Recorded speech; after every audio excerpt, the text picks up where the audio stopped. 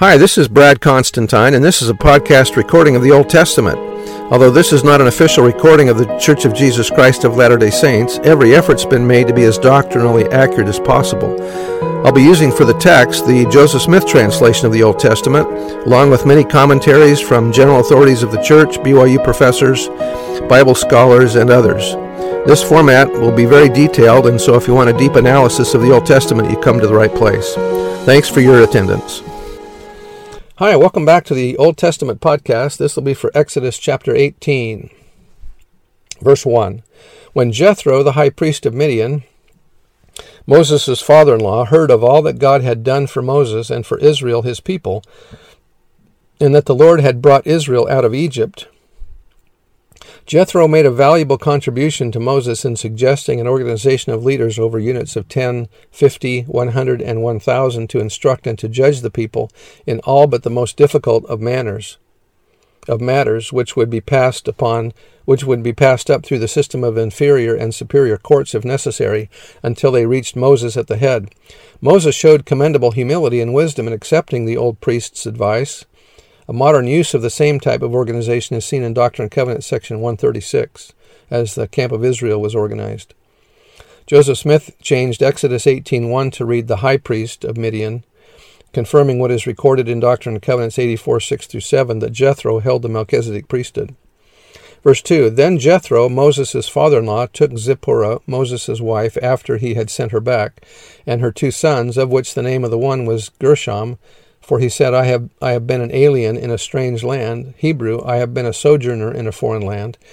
And the name of the other was Eleazar, God of help, for the God of my father, said he, was mine help, and delivered me from the sword of Pharaoh. And Jethro, Moses' father-in-law, came with his sons and his wife unto Moses into the wilderness, where he encamped at the mount of God. And he said, or sent word unto Moses, I, thy father-in-law, Jethro, am come unto thee, and thy wife and her 2 sons with her. And Moses went out to meet his father-in-law, and did obeisance, and kissed him, and they asked each other of their welfare, and they came into the tent. And Moses told his father-in-law all that the Lord had done unto Pharaoh and to the Egyptians for Israel's sake, and all the travail that had come upon them by the way, and how the Lord delivered them. And Jethro rejoiced for all the goodness which the Lord had done to Israel, whom he had delivered out of the hand of the Egyptians. And Jethro said, Blessed be the Lord, who hath delivered you out of the hand of the Egyptians, and out of the hand of Pharaoh, who hath delivered the people from under the hand of the Egyptians. Now I know that the Lord is greater than all gods, for in the thing wherein they dealt proudly, he was above them. And Jethro, Moses' father-in-law, took a burnt offering and sacrifices for God. And Aaron came, and all the elders of Israel, to eat bread with Moses' father-in-law before God. And it came to pass on the morrow that Moses sat to judge the people, and the people stood by Moses from the morning unto the evening.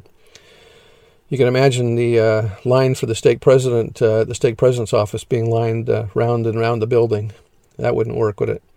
And when Moses' father-in-law saw all that he did to the people, he said, What is the thing that thou doest to the people? Why sittest thou thyself alone, and all the people stand by thee from morning unto even?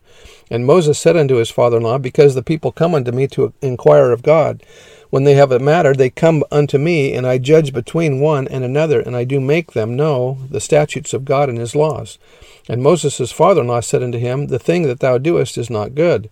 Thou wilt surely wear away, both thou and this people that is with thee, for this thing is too heavy for thee. Thou art not able to perform it thyself alone.